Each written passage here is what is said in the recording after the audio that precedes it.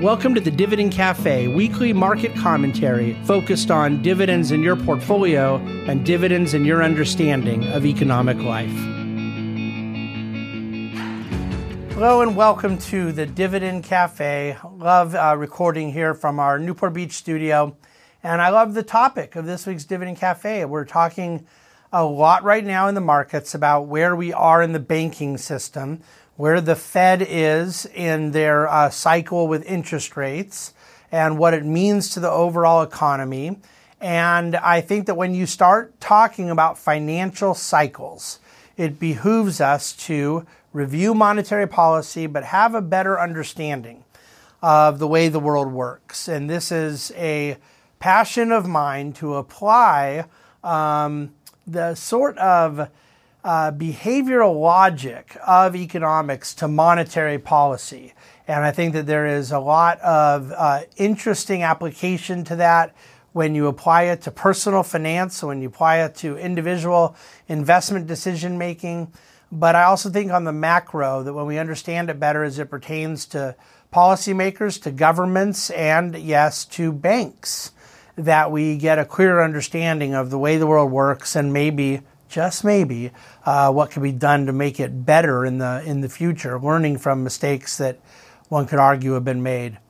One of the great principles in understanding economics is the notion of trade-offs being an inevitable reality, sort of codified in a famous line that Milton Friedman used in a paper called where he said there's no free lunch. And I ended up titling my last book the same thing, There's No Free Lunch.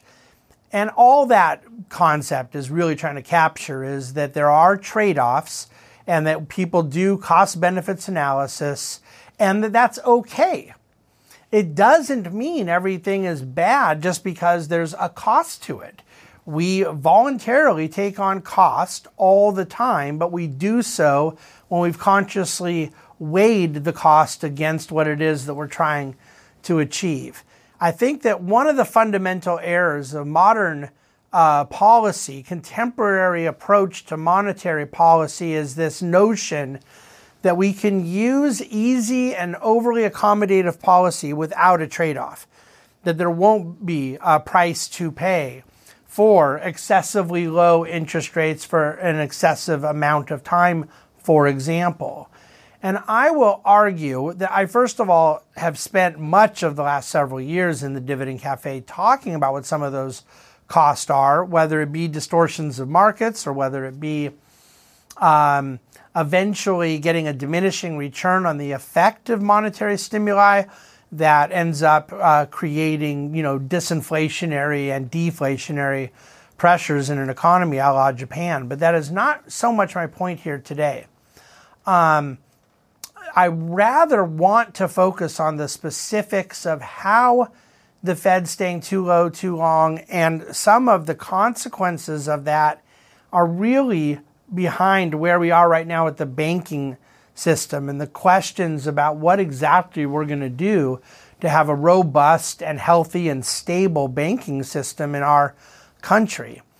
Dr. Lacey Hunt, who I think is one of the great monetary economists alive today, has been publishing academic material since the 1970s. He's become a friend and one who I've learned a great deal from. But he lists 5 things as sort of the major consequences of excessively easy or overly accommodating monetary policy. First of all, how do we know when it's overly accommodating? I mean, there is a backward-looking component there that might not be very helpful, and there is some subjectivity, but I'm really kind of sold on the basic Austrian idea that there is a natural rate at which the rate that is embedded in the cost of capital, the interest rate, so to speak, is neither so tight that it is suffocating economic growth or so loose that it is encouraging malinvestment and encouraging excessive leverage. Now, of course, quantifying what that natural rate would be is the million-dollar question, and I very much believe it is effectively in line with the growth rate of nominal GDP. that whatever the economy is growing at represents a pretty good discount rate to apply. And when you get an interest rate far below that or ahead of that, you end up with some very unnatural results. But regardless, we don't really deal with central banks that are generally struggling with being too tight or too loose. They're generally too loose, and then they end up getting too tight in response to being too loose, which is what we're dealing with right now. And I assure you, it ain't going to last much longer. But I digress. The excessive accommodation, to Dr. Hunt's model, is that first of all, it leads to money supply growing too fast for too long. And despite the fact that we have been dealing with downward pressure and velocity for other reasons that are not good, excessive growth of money supply is most definitely inflationary when you have stable velocity. This is kind of Fisher quantity theory of money 101, something I've never in my life disputed. Our problem now is that we are not generally seeing money supply growth create excessive inflation because velocity is offsetting it. But regardless, excessive money supply growth and then money supply contraction that is a greater pace than would be normal in the ebb and flow of economic activity, it creates distortions and instabilities in the economy. But Lacey's point number 2 is that credit being available too long, and he calls it too available for too long, leads to too much debt. I mean, we can use the word credit all we want because the person giving it out is giving out credit. The person taking it is taking on debt. It's the same word, just applied to a different actor in the transaction, okay? And when there is too much credit available for too long, the result is you get too much overall debt. That puts downward pressure on growth because the debt has to be paid back in the future. You've pulled forward future growth in the present. This isn't complicated. Number 3 in an overly accommodative monetary system is when you end up with rates that are too low for too long, and that misprices risk. That's happened quite a bit, and it's certainly something I think we were dealing with a lot last year. And it can lead to real extreme manias, the Bitcoin stuff and the hot tech, non-profitable tech space. We remember the dot-com boom. We certainly dealt with the real estate, housing boom, and all that stuff.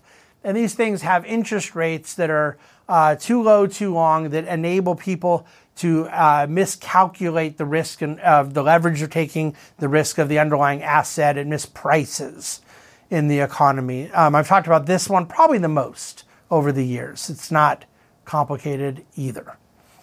Number 4 would be subpar borrowers and subpar deals. People that maybe shouldn't be the ideal borrower of money are able to get loans when rates are too low, too long, when monetary policy is too loose, and then they are applying it into deals that are not great deals. Why do we know they're not great deals? Because the good deals already got done. The debt and equity that went into high quality deals was done, and you start going down the food chain, and you're going down the food chain in quality of deals with excessively long, overly accommodative monetary policy, but you're also going down the food chain of the people doing the deals, subpar borrowers. But then the 5th point that Dr. Hunt makes is forward guidance really becomes gospel. That in overly accommodative monetary policy, the markets, financial markets, significant actors begin relying on the expectation of what will be going forward. And this is very much, in my opinion, what we're dealing with now. Really, you could argue that 2022 was much more about points 1 through 3. High money supply growth, credit was available too long, and too much debt built up. Rates were too low too long, and risk was dramatically mispriced. There may be some of those things to still kind of work through, but those were really 2022 lessons. I think so far 2023 has been more about subpar borrowers, certainly subpar deals. The quality of some of the loans in commercial real estate, for example, not as good. But then number 5, this is kind of the one that I just can't believe is not getting more conversation, which is that you really had every reason in the world to believe 14 months ago, beginning of 2022, that rates were going to start to come up, but very slowly. The Fed was telling you that they were going to end the year at a 1.5% Fed funds rate. And now here we are over 5%, and it looks like they're going to hike again next year. The Fed has given forward guidance, and market actors rationally acted on that guidance. And yet the Fed has pulled the rug, and now you end up with instability in some of the banking system. You go, well, yeah, but all that these big banks had to do is not give bad loans. But see, they didn't give bad loans. There's not been credit impairment. The rates are too low, but see, the Fed had rates at 0%, so how's the bank to make money? They were giving low-rate loans to depositors who brought over a lot of money, and they weren't expecting interest on their deposits. So that gave the bank adequate net interest margin and a higher deposit base to go out and grow and do more business. It's the banking model. And it was predicated on that low rate environment that changed behavior. It changed the behavior of depositors who were willing to take 0% deposits, of borrowers who were borrowing at low cost money, doing deals that maybe they should or shouldn't have been doing, the bank willing to lend on those deals at lower rates. And then even a bank like Silicon Valley Bank, we talked about 6 weeks ago, I've been very critical of a company having a $100 billion bond portfolio and not hedging out the interest rate, buying long-dated bonds. But if the Fed's told you they're going to keep rates low and just kind of increase a quarter point at a time, that's what they've always done in the past, and that forward guidance gets baked in, it is not irrational that people would have taken the Fed at their word. And yet they end up doing 4 3/4 point hikes in a row. And so this boom-bust cycle is exacerbated in the faulty forward guidance given by a central bank. There was no free lunch. You were not going to have that period of too low, too long, overly accommodative monetary policy without a bigger buildup of debt, without governmental debt building that has to get paid back, part of my Japanification thesis, subpar borrowers and subpar deals, distortion of risk, and then ultimately decisions made by rational humans, and particularly in this example, the banks themselves, that has now led to an instability, all brought about by the Fed's effort to bring business cycle stability through monetary policy. It doesn't work. The natural rate is where you want to be at some level at which nominal GDP is growing, and some rules-based approach that takes away on the margin these more excessive booms and more excessive busts. So I think humans act. I think economics is the study of human action. I think humans were made by God to be pretty reasonable, rational, incentive-driven economic actors. And I think banks are mostly run by humans. And I think that when we put ourselves in a system where the monetary policy is going to distort these principles, we will not get a free lunch out of it. We will not get the wonderfulness of a boom without the byproduct of a bust, however that takes shape, whether it is having to reprice risk around the reality of a natural interest rate, whether it's having to reprice debt levels or reset debt levels because of excess of leverage that exists in the system, or even when it means people that have gotten on the wrong side of deposit rates, lending rates, what their loan book looks like, and the overall stability within that of the entire banking system.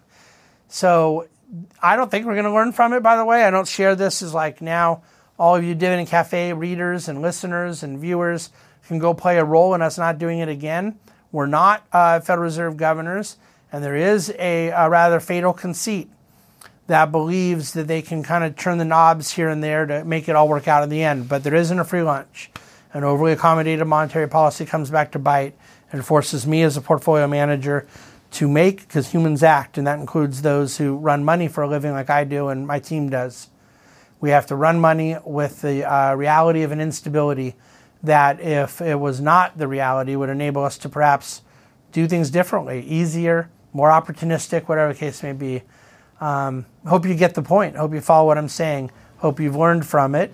And I certainly welcome your questions as I try to keep you informed in our view of monetary policy, the basic economic reality that there's no free lunch. That includes for central bankers.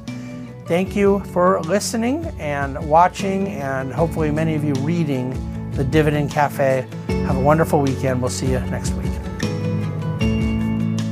The Bahnsen Group is a group of investment professionals registered with Hightower Securities, LLC, member FINRA and SIPC, and with Hightower Advisors, LLC, a registered investment advisor with the SEC. Securities are offered through Hightower Securities, LLC. Advisory services are offered through Hightower Advisors, LLC. This is not an offer to buy or sell securities. No investment process is free of risk. There is no guarantee that the investment process or investment opportunities referenced herein will be profitable. Past performance is not indicative of current or future performance and is not a guarantee. The investment opportunities referenced herein may not be suitable for all investors. All data and information referenced herein are from sources believed to be reliable.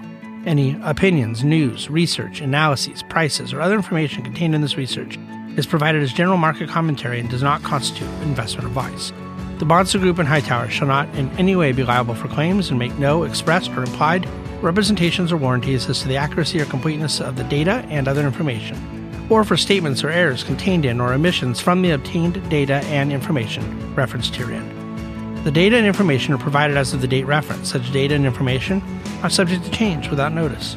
This document was created for informational purposes only. The opinions expressed are solely those of the Bahnsen Group and do not represent those of Hightower Advisors, LLC, or any of its affiliates. Hightower Advisors do not provide tax or legal advice. This material was not intended or written to be used or presented to any entity as tax advice or tax information. Tax laws vary based on the client's individual circumstances and can change at any time without notice. Clients are urged to consult their tax or legal advisor for any related questions.